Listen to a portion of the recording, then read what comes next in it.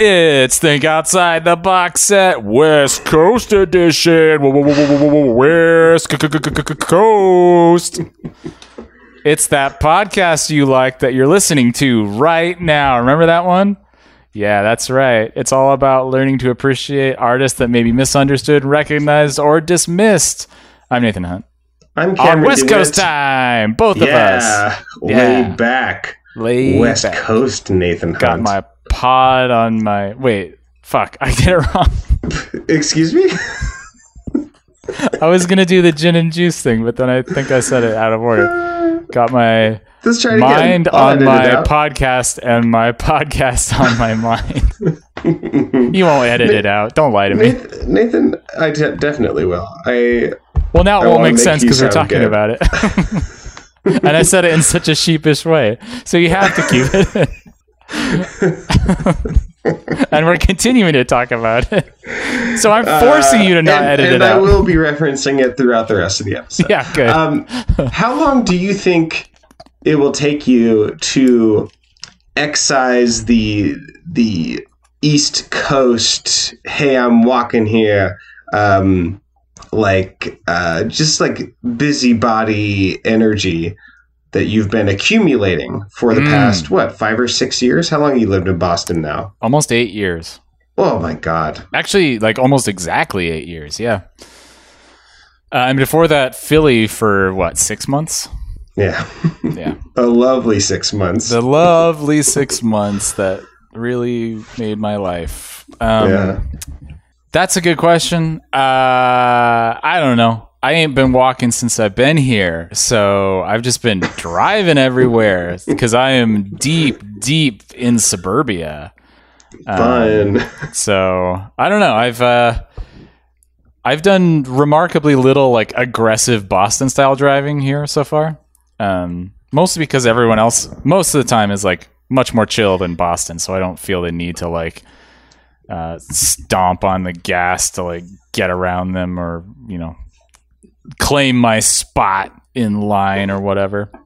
I've been listening to, by your recommendation, Behind the Bastards, Behind the Police. Actually, I finished it, nice. And it was such a helpful way to orient around these ideas of how necessary are the police, spoiler alert, not and why are they here, and why does everyone take them for granted in a we have to have them, right. The show's all about policing in the US, or it's mostly about that. And your old town, Boston, kept getting brought up again and again as being one of the most toxic, awful places, like politically, that's ever existed. Yeah, it's really bad. I mean, Portland too gets a shout out for how it was just a mob racket, and how the police were like part of the mob racket. And arguably, welcome home. Still are. Yep. Yeah, Boston. Actually, one of my favorite articles that I read recently that just came out a few months ago was all about how Boston police in traffic enforcement, 70% of all of their traffic enforcement was black drivers, even though black people are 23% of Boston. Cool. So. That's one of the worst discrepancies of, I've heard those reports in all sorts of different cities. Yeah. That's one of the worst ones I've heard. It also explains why there's zero traffic enforcement in, any white neighborhood. It's because they're just we only do that for black people. We're not going to, keep people from blowing through stop signs and running over kids who are trundling along on their tricycles. No. Big wheels. On their big wheels. We're not going to do that. We're just going to use it as a club to beat up black people with, metaphorically and literally. Anyway, so Boston. Yay. Yeah, it's the perfect 1-2 punch of things that you hate: driving and racism. Yeah, and they're both equally bad. Yeah. Okay. Yeah, so this is the final episode of our Billy Joel season 14. Yeah. And it ends with a real whimper of an album called River of Dreams from 1993. And that album ends with a goodbye, an explicit goodbye. Like, here I go. Yeah. He's like, I'm done. On my own. Yeah. Like a Twister, I was born to be alone. Is that how that song goes? Walk alone like a drifter, you idiot. Oh, Drifter. Oh yeah, Twister. Twister is a fairly good movie. I had some friends watch it recently who said it's amazing, and it's like, it's okay. It's not. I mean, I wish like big budget spectacle movies were made that way today because it has like any characters and has any plot line. So I kind of wish they still made movies like that, but it's not like amazing. But it's pretty good. Twister. Boy, you sure are excited to talk about this album. Yeah, you can tell. Yeah. Hey, you know what? This is his longest album, but to me, it's not his most tiresome album. I think it's fine. A lot of it is. Some of it is quite bad. Like he has a really, really ill-advised blues song right up in there, which right up in that album, right up in the middle of the album. A lot of it, he's really just trying to sound like David Bowie, which is this is something we ran into with Garth. How Garth, I don't know if just Garth and Billy just like never had an idea of who they were and who they wanted to be and what they wanted to do. And if that was just like kind of imposed on them by a record label. But as they went on, they both of their like personas seemed to just like dissolve more and more. Like Garth pretty explicitly with his Chris Gaines alter ego. But Billy Joel too here is like, I mean, he had a whole album that was just complete pastiches of other people's work. Where he's like, I'm going to write a Frankie Valli song. It's almost like he should have had like a late night talk show, because I get the impression that Billy Joel has a very consistent personality. Like when I read his interviews and stuff, like he's kind of an interesting person, but like the album, the medium of the album seems to not fit, like, you know, drawing out a narrative of who he is and giving you an idea of who the speaker is. And what maybe would fit for him more is just like a platform to do whatever he wants in a way that actually makes sense, you know? Yes, exactly. Like if he hosted like a variety show or something. Yeah. It's like Jimmy Fallon, like, obviously wants to be a song and dance man, but he's not. I wouldn't listen to an album of his. But, totally. You know, it's entertaining to watch him, you know, be Bruce Springsteen. And, you know, it's being played for comedy, but ultimately he's doing it because he loves Springsteen. Is it played for comedy so much as this, like, funny goofishness? I don't know if I call that comedy so much as just you're trying an interesting dichotomy. Well, does anybody laugh at Jimmy Fallon?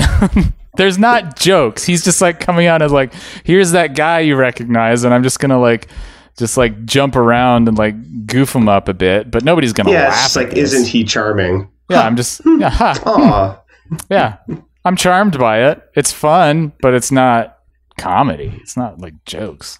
Charmedy. Maybe it is a stupid distinction to draw. No, I think you're onto something. But you're right. Billy Joel's sort of a cipher, and he kind of looks like George Michael on the cover of this album. See what I mean? The painting done by his ex-wife. Oh, is that his ex-wife did that? Yeah. Oh yeah, Christy Brinkley did that. George Michael there, maybe a little bit. Yeah, I think though, like something about the stubble looks very George Michael-y to me. Yeah, I don't know. Let's see. Apparently, there is some rumors that some of these songs that have themes of trust and betrayal come from Billy Joel's ex-brother-in-law, Frank Weber, who embezzled millions of dollars from him. Wow. Yeah, that's crazy. Yeah, that sucks. Yeah. So this I came mean, out what? at some level, I also, anytime I hear about like rich people losing some of their money, it's a little bit hard for me to care. But like on a relational level, like I would imagine that, It's true. Yeah. It's true. I kind of agree with that. Yeah. He was going to give it all to himself. To orphanages. But then his ex-brother-in-law took it from him. Mm-hmm. All right. So this is, I mean, it's his longest album. It's still less than 50 minutes. So that's nice. I do appreciate that. And I do appreciate that he stopped making new music. I still think that is such a ballsy move that is very underrated. Like, I don't know if he like explicitly thought to himself, I'm winding down. I am not as young as I once was. I don't have like the kind of energy to bring perspective to like songwriting as I once did. Yeah. It's not going to be fresh. Or if he was just like, I'm tired of doing this. I don't have anything more to say. Like, I don't know like what the motivation precisely was, but either way, I think it's good because his last couple albums have not been real great in terms of songwriting as far as I'm concerned. I don't especially like any of these songs, but I do think I think he has some things to say in this album. Like he has some like kind of zoom out moments where he seems to be wanting to just sort of reflect on his life, almost like he's on his deathbed, but it's his career deathbed, I guess. Yeah, exactly. Or recording career deathbed at least. And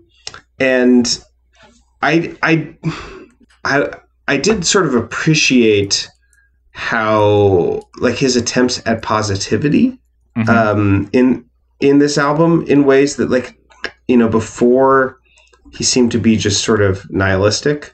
Mm-hmm. And I feel like he has tried to reverse that in this album. And and while I don't specifically appreciate all the sentiments, I appreciate the arc, that he's on. That he's trying to not just be like, well, it's all meaningless, and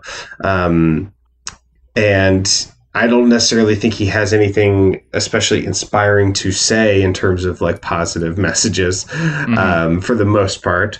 But I was interested in that. I wonder why. Yeah, that's a good point. He does. I mean, we're a pretty far cry from like Captain Jack and sitting at home masturbating or whatever that line was. Well, actually, I think that's a decent segue to No Man's Land, the first song. Yeah, let's check it out. Everybody's all excited about it. Who remembers when it all began? Out here in No Man's Land, before they passed the master plan. Was that ultra loud for you? No, it's fine. Oh, okay. It was for me for some reason. Get your levels right. I guess.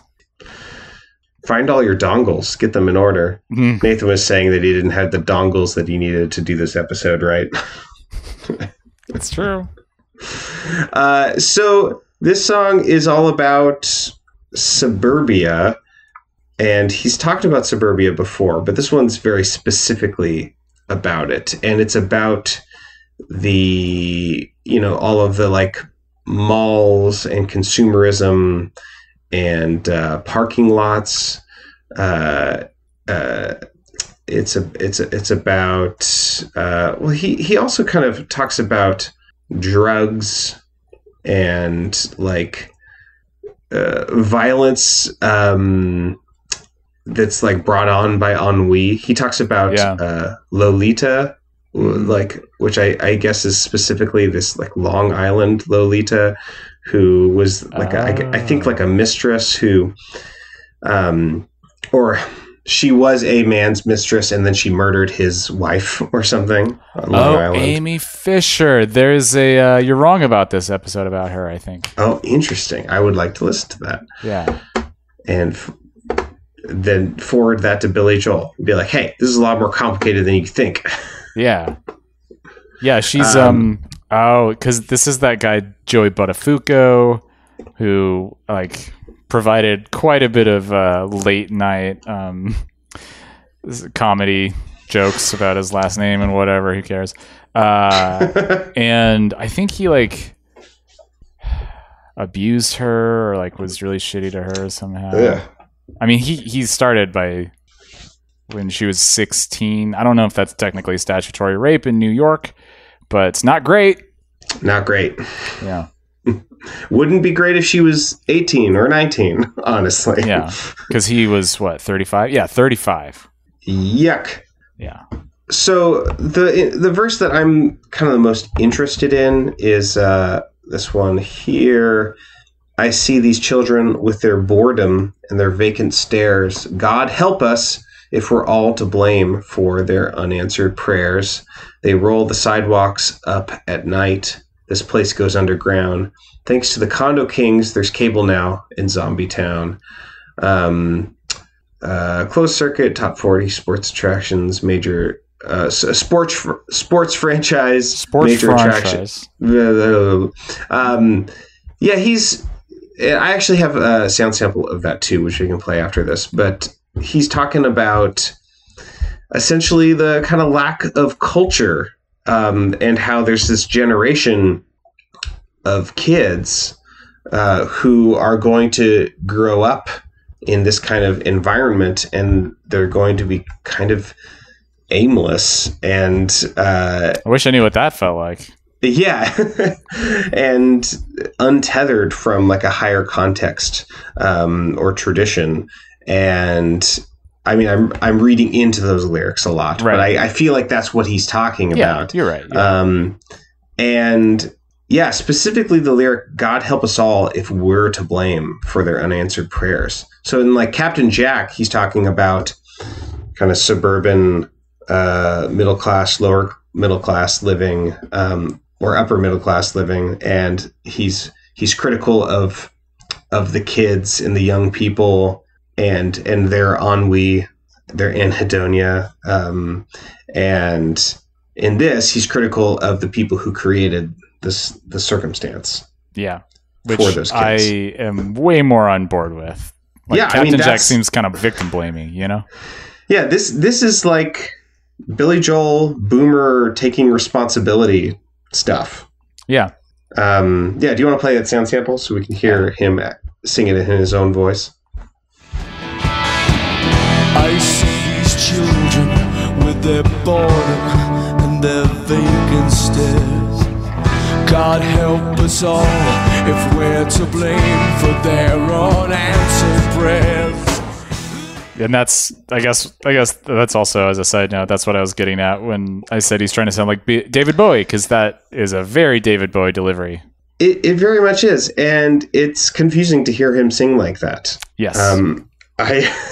I like his, like, once again, it's hard to say what his voice is at its sort of truest, or like, I don't know. There's something to be said for people should use their voices like an instrument, but also when you're listening to a songwriter in the context of one of their albums, you want to hear a voice in the larger sense. Like, who is this person's voice? You know, what are they trying to say?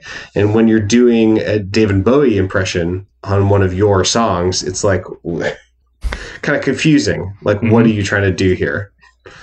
Yeah, exactly. Speaking of which, there are some straight up Axl Rose screams at the end of this song.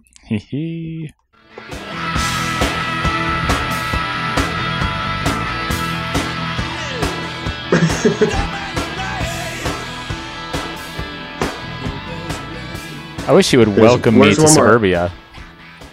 Oh, there it is. I talked over it. I squished it. I squashed it. No, you get it. It's there. Yeah. Knees. No, knees. Let's move on. Yeah. Next song is called "The Great Wall of China." Your soul was too defective. Some people just don't have a heart to be broken. We could run all the way to the Great Wall of China if you only had a little more faith in me. Speaking of David Bowie, that's also very David Bowie. The songwriting sounds very David Bowie too, like the chord progression and the melody and stuff. What do you think? I agree, but I also got Red Hot Chili Peppers vibes from like them. An instrumentation or the like chord progression. The instrumentation and the arrangement, some of the singing as well, in the verses specifically. Uh-huh. There is slapped bass There is like doubled octave. There's sort of like white boy funk stuff going on there. Mhm. Some of the like, kind of like cheesy lyrics that are like kind of aphorism based. Advice is cheap. You can take it from me. It's yours to keep because opinions are free. Just sort of like, what is this about? I mean, it's a little more specific than a Red Hot Chili Pepper lyric, Right. But not a lot. no. And then the chorus says, we could have gone all the way to the Great Wall of China if you'd only had a little more faith in me. In lieu of diamonds, gold and platinum reminders will still shine bright. All the king's men and all the king's horses can't put you together the way you used to be. Is this about a breakup, maybe? Well, apparently this is one of the songs about his brother-in-law, agent, or whatever. Oh, yeah. Manager. The genius explanation over here on the right-hand side says, this is the closest that Billy Joel has come to laying down a, quote, diss track also.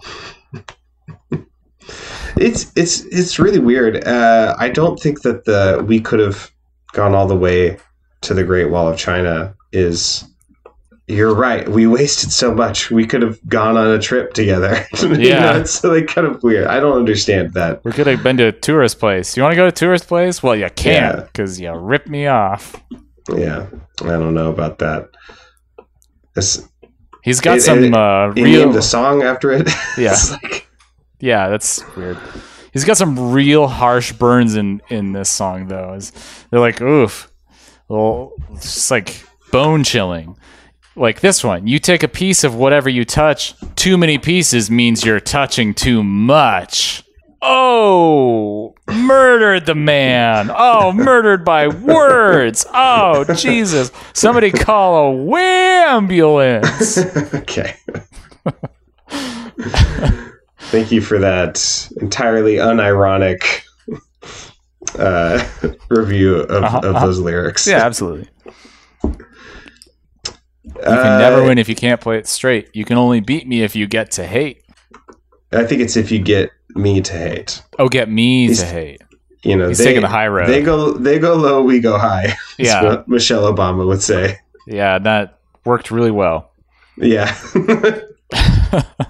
And we all live in paradise now, as we know. Yeah, I would like to think we all are beyond that now. I hope so. I mean, she said it again Oh, really? at the most recent DNC, but she didn't say it with the same amount of chutzpah that she did last time. Anything I don't know else? if I have anything else to say about this song. Blonde Over Blue. Well, as a side note, I haven't had a chance to read the lyrics for these songs yet. I'm not prepared. It's great. So I'm very curious to figure out what this surprised you're fucking willing song... to do an episode this week at all. Yeah, me too. But I love our listeners, and I want them to love me. So I'm going to put on my little monkey hat for them and dance, perform. And you're my organ grinder. Grind that organ for me. Let's listen to Blonde Over Blue. I respond to blonde over blue. Your hands are cold, your eyes are fire. Blonde over blue. Hey, shine. More David Bowie lyric or vocals rather. This is another really perplexing metaphor. Blonde over blue. What I think of when I hear that is like blue eyes and then blonde hair above it. That's what I think of too. Yeah. Yeah. Blonde hair, blue eyed. Yeah. Yeah. Like that. But he's saying that like blonde is sort of the power of the light, like optimism, which it is problematic at the worst and just confounding at best. Yeah. It's also because he uses the feminine spelling of blonde. It has the E at the end. Oh, interesting. I thought that was the only way to spell it. No, it's one of the few words in English that is gendered specifically. Like fiancé, like most of them are just borrowed directly from French. There's a male and female form of fiancé, or rather masculine and feminine form of fiancé, as well as blonde. So like in French, the feminine version has an extra E at the end. So he spelled Blondie. Eat to the beat. Yeah. And then blue meaning the blues. Like being blue. Yeah. Which my understanding, is there a precedent for calling like being blue like before blues music? Or did they invent that?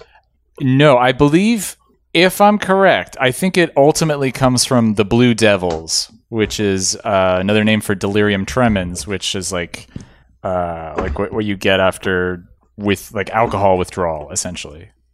Oh, interesting. The Blue Devils. I believe that's where it comes from. You're about to do some real whitewashing here, potentially. Well, maybe. I mean, yeah. Who's to say? There's like an interesting thing, at least in this song, which is there are these clusters of. There's a walk down, but it starts usually like a walk down will start like da. It'll start on the do, and then it'll go ti, and then it'll go te, and then la, sometimes lay, and then so. Some people call that the Andalusian cadence, or da da da da, like the hit the road jack. Apparently, it's like the most used chord progression ever, or motif, not necessarily a chord progression. You said chord progression? Chord progression. Korn uses it a lot. Those jazzy motherfuckers. I love those guys' chord progressions. Chord progression. I have a. Sorry. Did you? Oh yeah. But so usually you start just on the do, on the tonic. But in this one, they start with the do and then the T underneath the seventh degree. They start there, and then they go down to the te, to the minor 7. It's a really dissonant way to start. Usually, your ears sort of forgive the walk down dissonances because you know that it's on the way to something. But if you start, it's like you jumped over the first step on your way down the stairs. Right. Gotcha. Yeah. Okay. You want to play that sound sample? Yeah. There. Yeah. Sounds like a horror movie. Some days when I'm borrowed There's the walk down. in a lonely room in a cold seclusion. Some nights when I'm wound so tight. Yeah. There's no So it goes. Da, da, da, da, da, da, da, da, da, da, da, da, da, da, da. But there's also that pedal tone the whole time. Da, da, da, da, which is going at the same time as da, da, da. And then that's like really dissonant rubbing together. And it literally sounds like, the Psycho score. It does. Yeah. Yeah. Damn. That's the only really interesting thing musically in this song, as far as I'm concerned.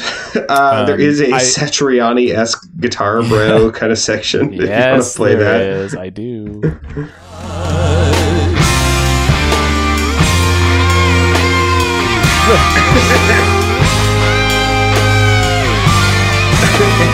This would be the era. It's true.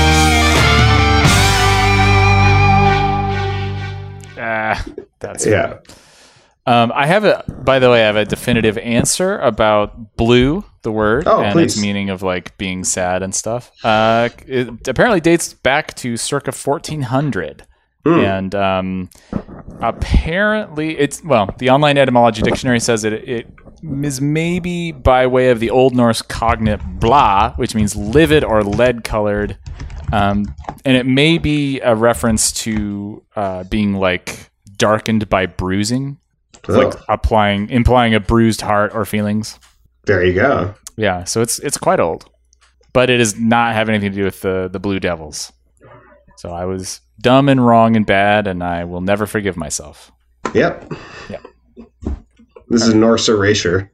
Yeah, it's true. Do you want to go to a minor variation? For once. For once. Yeah. This is your favorite song. Yeah.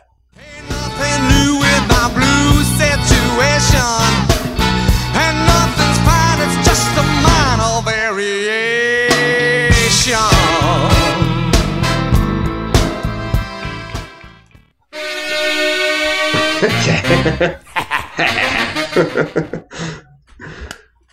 That last one was not Billy Joel, as much as your ears may make you think it was. That's some real rhythm and blues right there. Yeah, that's the real shit.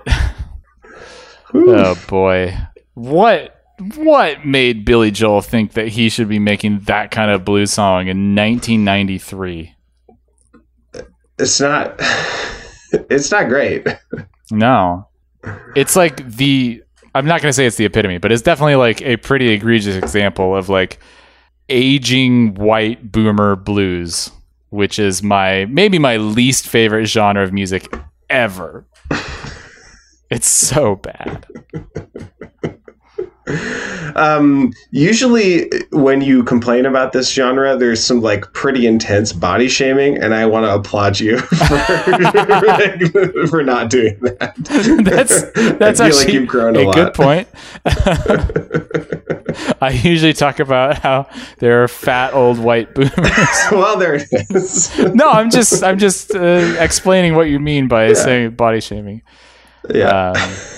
It's okay though. I'm punching up. I guess you are.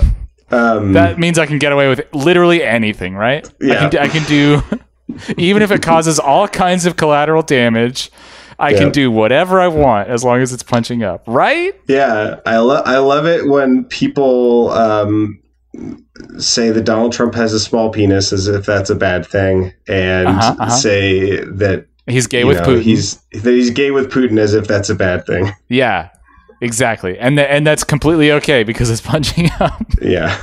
Okay. There we go. We did it, guys. We solved it. We've established the rules. Yeah. I only have one sound sample for this, and it's the one that's labeled, just in case you were wondering if this is a blues song. This is the first line of the song. I almost took a sound sample of this, but then I didn't take any sound samples at all. Yeah, then you made me do them all. Yeah, exactly. Some days I have to give right into the blues. I snorted really loud when I heard that when I was listening to this album. I was like, you gotta be fucking kidding me. Yeah, he has the blues because he has slightly fewer millions than he used to. I mean, and who corrupt wouldn't? manager. Yeah, who among us cannot say the same? I'm still unfathomable. Well, I guess Nope. I guess that word isn't in my vocabulary. Guess we're just going to bail out of that sentence, huh? There we go. Here we go. I was going to say wealthy. I mean, and when you get down to it, isn't that the true meaning of the blues? Being still unbelievably wealthy beyond anyone's wildest dreams, but then being slightly less wealthy than that because someone was mean to you. That's really what the blues is about. I think, like, when you look at the history of it and, like, who originally sang it, yeah, I think we're onto something here. So I think it's worth addressing the lyrical device in this song, which I don't think is great. But basically, he says, until I'm through with this blues situation, pass me the wine. It's just a minor variation. Or other times he says... But still, it's all a small consolation. I just define it as a minor variation. So he's talking about, like, classical music. Right. When you take the motif that maybe in this situation is in a major key and you transpose it to a minor key. And you do the same thing, but you do it in a minor key instead. I think we've talked about like minor key versions of pop songs on this show before. Yeah. You know, and how sometimes it works, sometimes it doesn't. Depends on how major the original song actually is. But like, just as an example, if you're to do Twinkle, Twinkle, Little Star in major, it'd be Twinkle, Twinkle, Little Star, how I wonder what you are. And then if you're to do it in the natural minor scale, it would be Twinkle, Twinkle, Little Star, how I wonder what you are. And that would be a minor variation of it if you were doing variations on Twinkle, Twinkle, Little Star. Mm-hmm. And you could do that in any number of modes. and it would change. You would still recognize it because it follows the contour. So that's like what he's sort of saying, like, is this the blues or is it a minor variation? And he's sort of talking about blues tonality and harmony, and then using this play on words. And I think he's using that as a metaphor to say, like, okay, I'm having a bad day, but it's not like, it's just a minor variation on ultimately a positive life, I think is kind of the thing he's trying to say, which actually, to give him, if he's trying to say that, then I got to give him credit because, yeah, he doesn't have the blues. Right. It's a minor variation on an otherwise charmed life. But ultimately, it's just like a little gaggy to listen to him sing this. Yeah. And for some reason, when Bruno does it, it's not. It's just funny, and it but like when Billy Joel does it, there's just like this kind of sincerity when he tries to do these pastiches that I just don't get from Bruno. I don't even remember what his actual name is. He's just Bruno to me at this point. It was the return of Bruno. Yeah. And then there was no one else left. See, Bruno Willis, I think, is his name. Yeah, there it is. See our episode on Return of Bruno. I'll link it in the learning links. Was the definitive source. It was better. It was a better album than this. I'm gonna go out on a limb and say that. Okay. I think Shades of Grey is worth talking about. Okay. Let's do it then.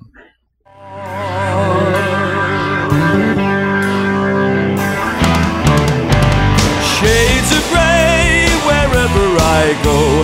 The more I find out, the less that I know. More than a feeling. Yeah, exactly. That's what it sounds like a lot. But he's singing really in his chest.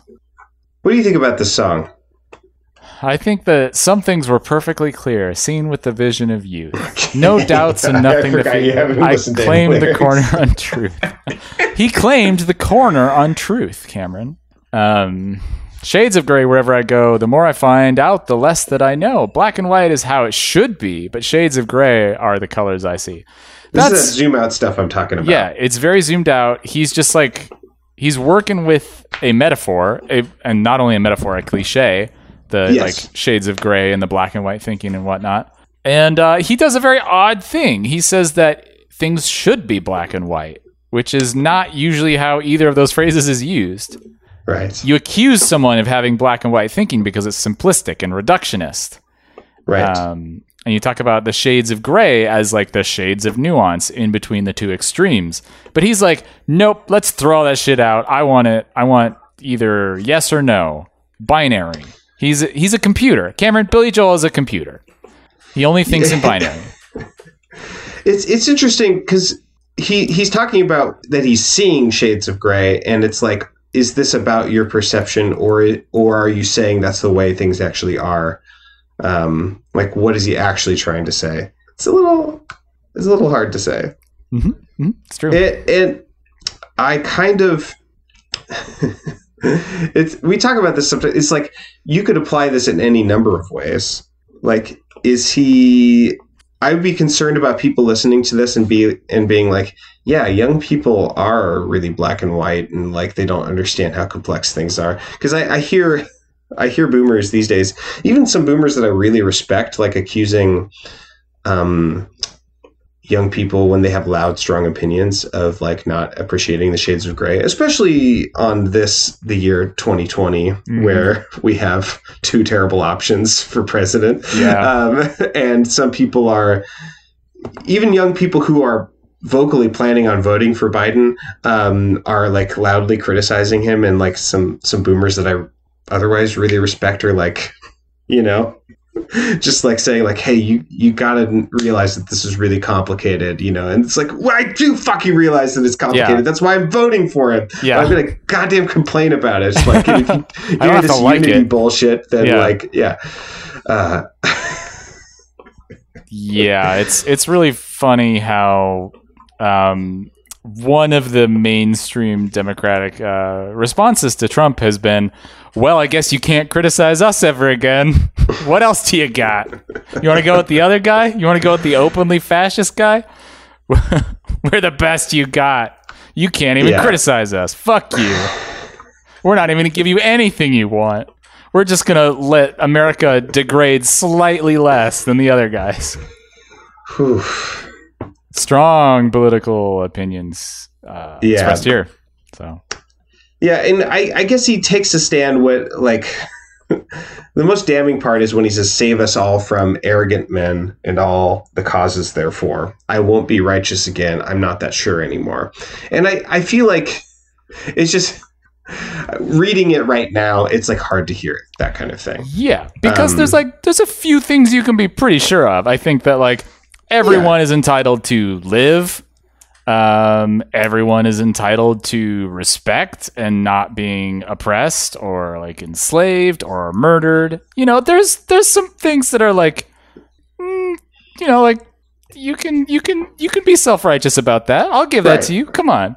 Yeah, it's like there's stances that you can still take while acknowledging shades of gray. Yeah. We were actually just talking in our weekly mini podcast, secret mini podcast for Patreon supporters. What's in the Box Weekly? Go to support.boxset.website. Do that. Yeah.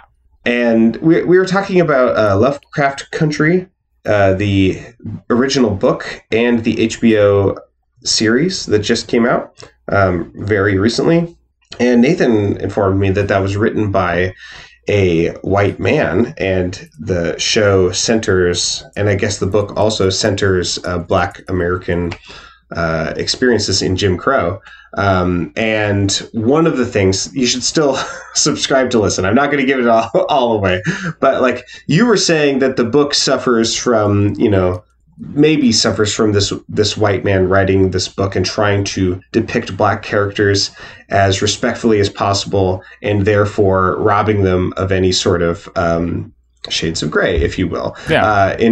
Like any sort of interesting character, like flaws or complexity, because he's trying to be sensitive, I guess, is what you suspect of him. And yeah, like, this song I would appreciate a lot more if I mean, that's a shade of gray within this kind of perspective, which is, yes, things are complicated, and there is no clear way forward on a lot of these issues, but you can still make a black and white stand, and the things you say publicly and the stances you make publicly, like, and the discussions you have privately, they get to be different, and solidarity, looks different when you're in front of a crowd of people than it does when you're in having a beer with someone. Yep. Or in some sort of private situation. And like, I feel like Billy Joel is missing out on, ironically, shades of gray in this. And he's just saying this kind of tired thing, which is, like, essentially that I'm tired because I'm old. Yeah. And I'm confounded and confused. Mm-hmm. And it makes me feel like, why this is an old idea and this isn't a very useful idea. Yeah. You're essentially giving why is this up a song? Way. Yeah. I mean, it's wistful for a thing that I don't want people to be wistful about, ultimately, when they have a platform. I think, in the song's defense a little bit, it seems mostly grounded in the experience of war, and at least partially it is. And to the extent that it is, I think it is a more successful song, talking about how when he was young, he was, like, shipped off to war, and he thought it was, like, very black and white. But one verse is was he shipped off to war? Or did he sign up? Is that what you're asking? I don't think Billy Joel was a soldier. No. The character in the song. Sorry. I think all that war stuff is a metaphor? metaphorical Are by you the sure? speaker of I the don't know. song. It says once there were trenches and walls, and one point of every view, fight till the other man falls, kill him before he kills you. Yeah, but he says, and one point of every view. That's not warfare speak. I think he's That's just true. being metaphorical. Okay, so you're probably right. If it were about like a soldier growing up and getting tired of like literal warfare and saying that like it's more complicated than just like two sides fighting each other, I'd be much more into it than like just kind of appropriating that and using it as like a weird little metaphor to say I'm tired of engaging with moral nuance on issues and I'm just going to like take a step back and be like, well, both sides have good points. C'est la vie. C'est la vie. It's fine people on both sides. Yeah. Yeah, I was just talking about with someone, maybe it was with Becca, about, you know, the military industrial complex and the sort of two sides of whether we should be participating in certain military conflicts or not. You know, some people are like, no, we need to like not do anything. And we need to like dismantle the military. And some people are like, well, no, we need to have this aggressive foreign policy.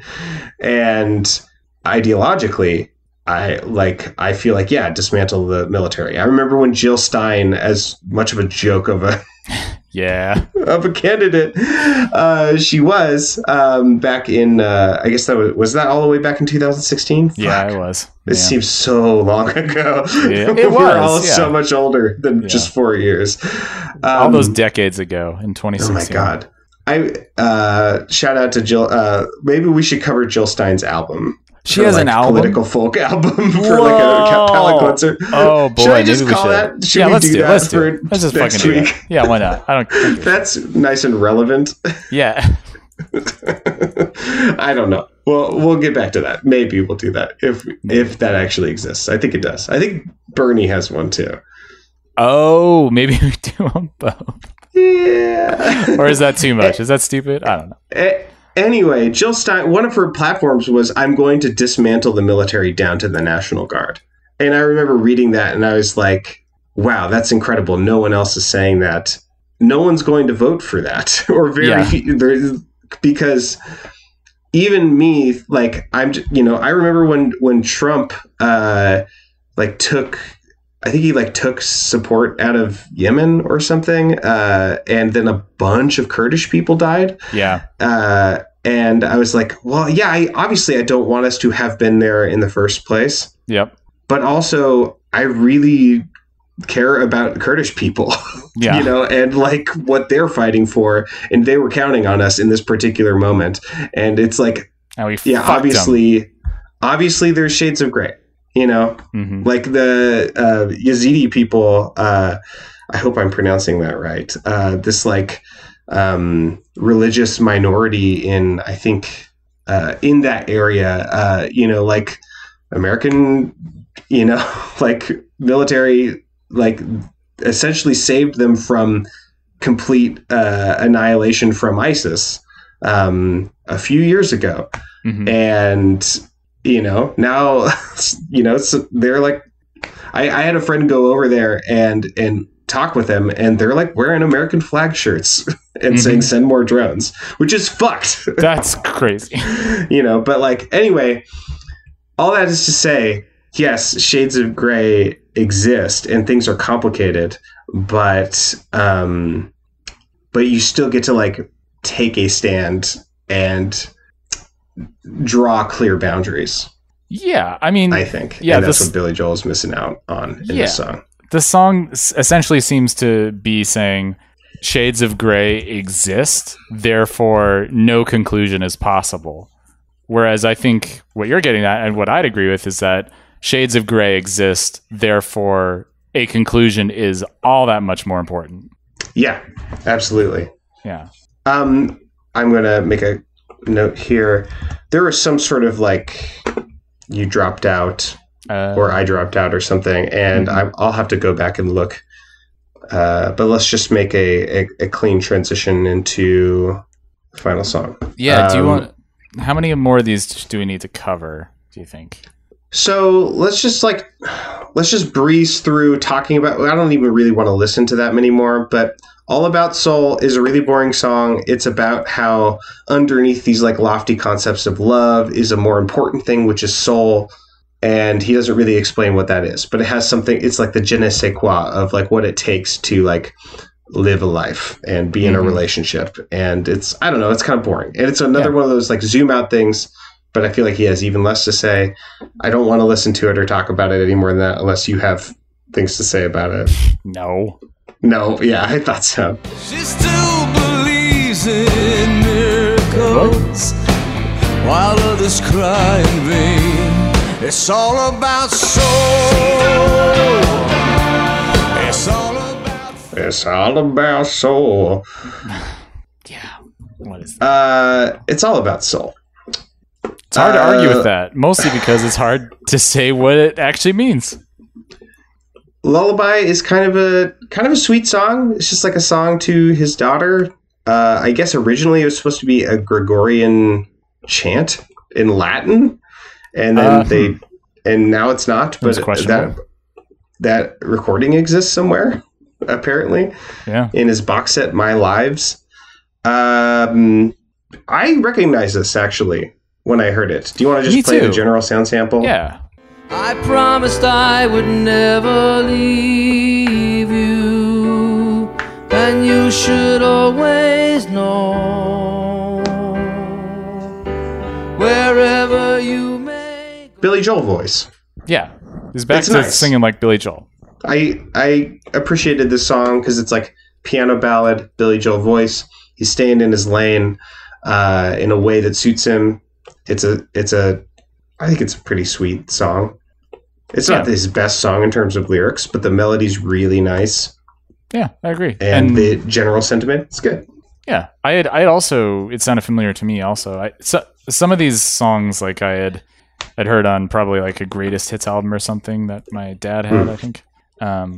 Including the next one, River of Dreams, which I always thought was called In the Middle of the Night. Yeah, me too. Yeah. I try to cross to the opposite side so I can finally find what I've been looking for. In the middle of the night, I go walking in my sleep through the valley of fear. Why does it sound like the Tarzan soundtrack? Especially before. I wanna know. Yeah, exactly. Show me. It sounds Phil so much Collins like would be fun to do. Oh, he's probably got 800,000 albums. Yeah, probably. This song, I had like a real like sense memory, just like time travel when I heard it, because I haven't heard it in. I don't think I've heard it in 20 years or something. Yeah. Because I had no. I don't know. I my family in the car and at our house. And in the orthodontist office, like they're K103 FM, K103 FM. I think it's how the jingle went. In Portland, in the Portland area, it was like the soft rock station, and they were playing a lot of Billy Joel. Oh, of course they were. Yeah. So I heard this song a lot, and because of that, I kind of like it. I kind of like it too, yeah. I think just because it like reserved a little like bit of real estate in my brain. But yeah, I was kind of into it. Yeah, me too.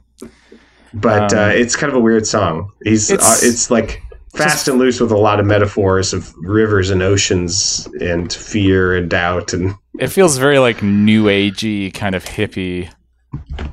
In the middle of the night, it's hippy dippy, if you will. It's hippy dippy, skippy, yippee. In the middle of the night, I go walking in my sleep from the mountains of faith to a river so deep. I must be looking for something sacred I lost, but the river is wide and it's too hard to cross. Interesting that the river is a negative thing in this imagery. Bad river. Bad river. It's too wide, too hard to cross. I don't have anything else to say about that song. It's like this. I don't know. It's very bizarre. He's saying like the river of dream is the thing that's preventing him from getting to find out what he's been looking for. He doesn't even know what he's been looking for. He's trying to find out what it is. You know what? I'm just going to say I still haven't found What I'm Looking For by U2. I think is a better song that does the same thing. I agree. Wow. You hate U2. And I do. You agree. I mean, lyrically, I think it's probably better. 2000 Years is a weird fucking song. I don't know what to do with that song. We should talk a little bit about it. Okay. Time is relentless. Only true love perseveres. It's been a long time. I don't know. To me, when you say 2,000 years and you're like, in the beginning there was the cold and the night, prophets and angels gave us the fire and the light, man was triumphant. I'm just thinking like it's this weird like Western civilization kind of dynamic going on. Is that what he's talking about? I don't know, because this is 1993. This is almost exactly 2,000 years after the supposed historical birth of Jesus. But Billy Joel's also Jewish. Jesus truther over here. I don't know, because it's like, why else choose specifically 2,000 years? Yeah, I don't think it's specifically about Jesus, but I think it's sort of about the era. I guess. Why not 10,000 years? Well, because I don't think it's about the agricultural revolution. Oh, I mean, it does say in the beginning whatever. there was the cold and the night. He does though. Yeah, he goes back. He goes all the way back. He goes to prehistory. Yeah, pre-fire. He goes pre-fire, Cameron. This is the ultimate zoom out. This song. Yeah, that's longer than 10,000 years. I think I'm right in saying that. Yeah, he's like, I don't know, he's trying to preach a little bit. Without compassion, there can be no end to hate, no end to sorrow, caused by the same endless fears. He's talking about the future, science and poetry ruling the new world to come. Yikes. Science and poetry. Ugh, that gives me real creepy vibes. That's like your marriage, right? I guess. Nathan the poet, Rachel the scientist. Yeah. The patent attorney, science. Yeah.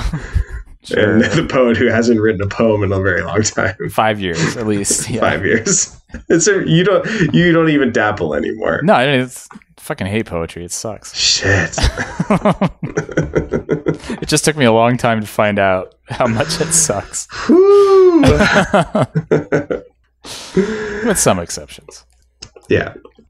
And at the end, we are 2,000 years. That's what he says. Yeah. Time is relentless, and as the past disappears, we're on the verge of all things new. We are 2,000 years. Is this just like some weird like millennial optimism? Not millennial in the sense of the generation, but in sense of like he senses the impending change of the millennium, and he's like, I'm going to reflect back on all of human history and talk about how we're all on the verge of all things new. Right, the sort of well, it's cosmically significant that we have a nice round number coming up here. Yeah, exactly. The year 2000. If we make it through Y2K. Yeah.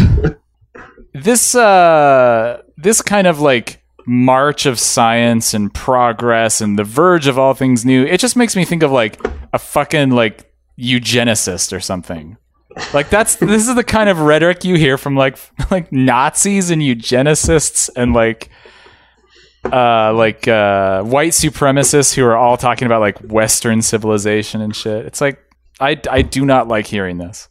I can't wait for the future when we're all singing Wagner together. Exactly. The one thing that I like about this song is there's this like kind of cute little fiddle tune. Kind of style melody in the interludes between these verses. Yeah, I wonder if it's Itzhak Perlman again. It does not say. Anyway, here it is. After 2,000 years. Oh, because it's playing a synthesizer.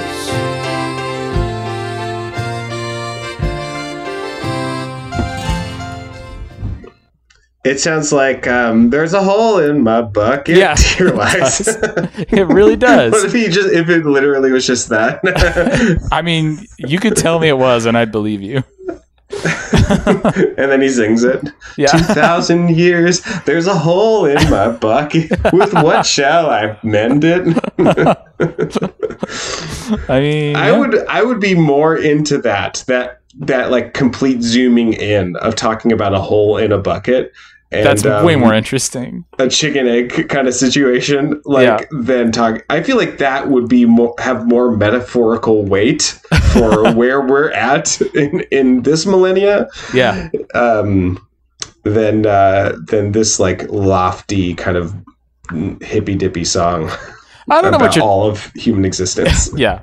I don't know what you're talking about, Cameron. As soon as the year flipped over and the new millennium began, everything just started improving and getting better, and it's definitely everything's much, much better than it was. Like, you know. Yeah, we got 3D printers now. Yeah. We can 3D print what guns. Shall I mend it? 3D print yourself a new one, dear Liza.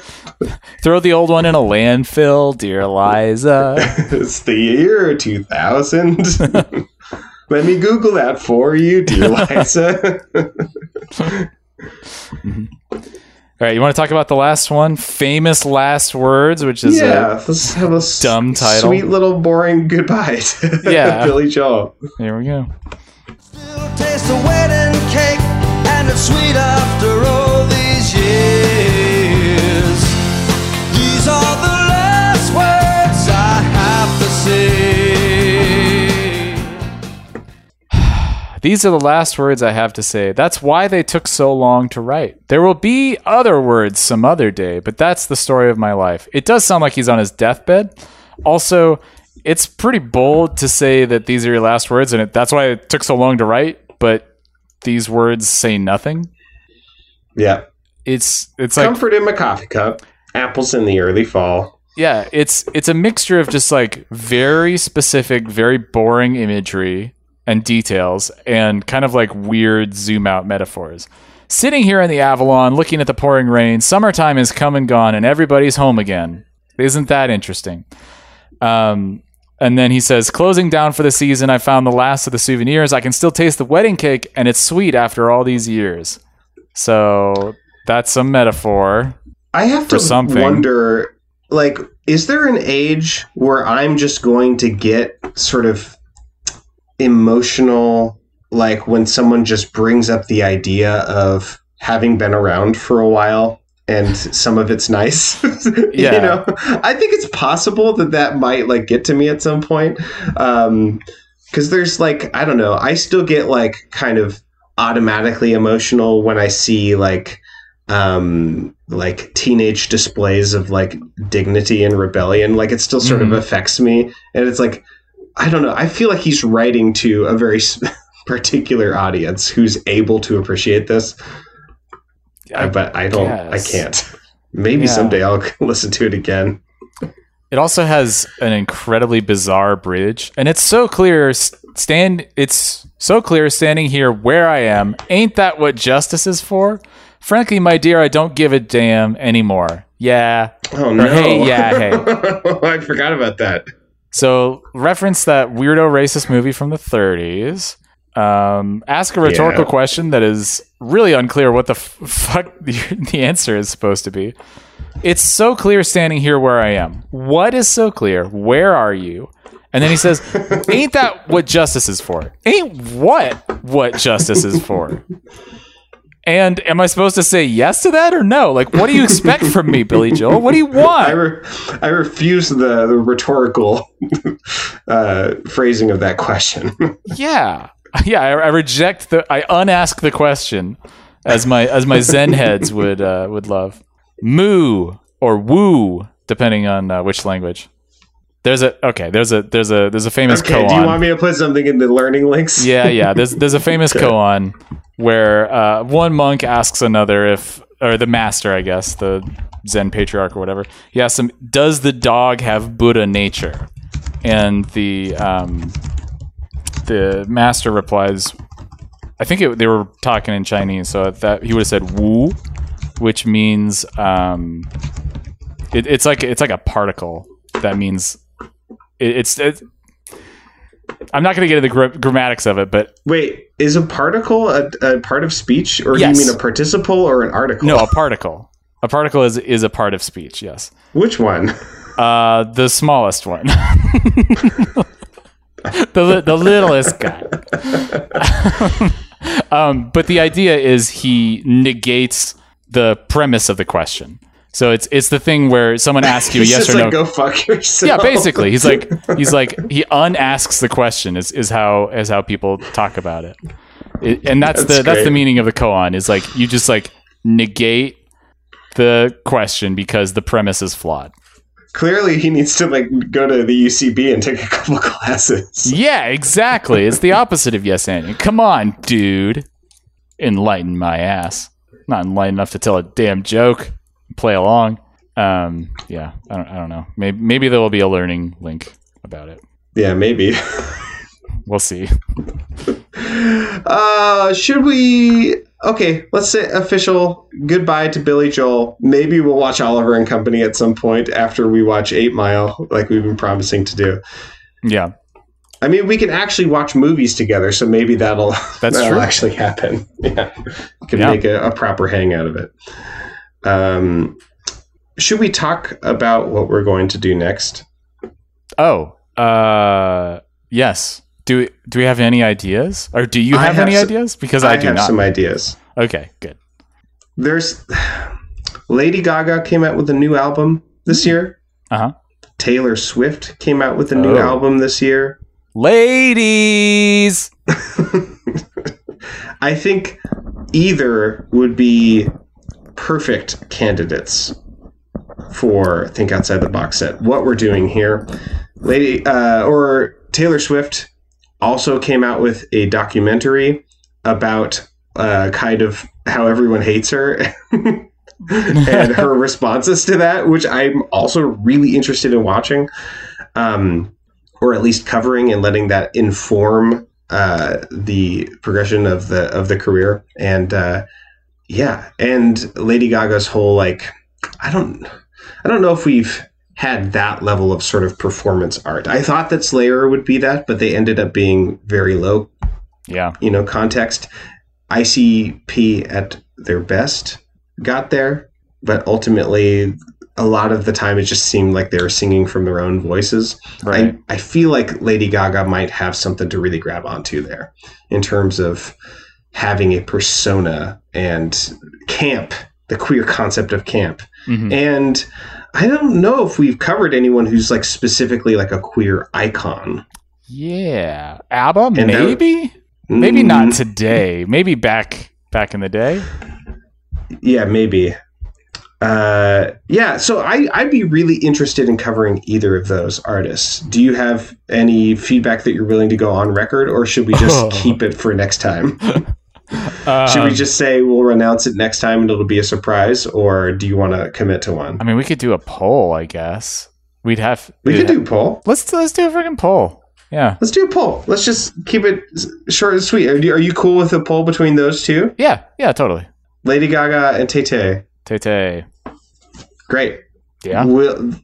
I will put up a Survey Monkey, and let's just say, and I'll give a date on there for when it has to be done, Great. and that'll be on the survey once I decide what that date is. Yes. So you decide. Are we talking about Lady Gaga or Taylor Swift? We report, you decide. Fair and balanced. We present a dichotomy, and you take a side. Mhm. Don't unask the question. Oh man, I was going to say that. All right. Well, thanks for listening, everyone, in our long Billy Joel season. It's been fun. It's also been a bit of a drag at times, so thanks for sticking with us. Until next week with our new artist. You know what, Cameron? What we could do is, we could do like a palate cleanser or two if you wanted to give people a little extra time to. We should do that. Yeah, because otherwise it'd be like they'd have a few days to answer the poll. So let's give them a We'll little cleanse your dang palates. cleanse those dang palettes. Yeah. So until next time with a palate cleanser, you can visit us online at boxset.website, email us at email@boxset.website, tweet us at Topias Podcast, get on our Discord. The link will be in the show notes. You can also go on iTunes or Apple Podcasts or whatever the fuck it's called now. Write us a review, jam those stars, and as Cameron alluded to earlier, you can support us very directly by going to our Patreon at support.boxset.website, or for free, you can support us directly by sharing the show with people.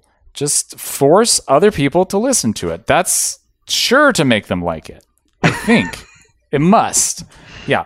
You can also listen to Cameron's other podcast, which is called Get Up in the Cool, and has been doing very cool things recently that are very fun. There was a recent episode where he had a duet between a mandolin player and a banjo player who was playing a very low-tuned, very tubby, bassy, fretless banjo. It sounded so cool. Those two instruments together. Yeah. You don't really hear those together. Yeah. Yeah. Well, until next week, I've been Nathan Hunt, and when I was a little baby, I was a blonde over blue. Aw, little baby Nathan. Yeah. And I've been Cameron DeWitt, and it's hippy dippy skippy yippee.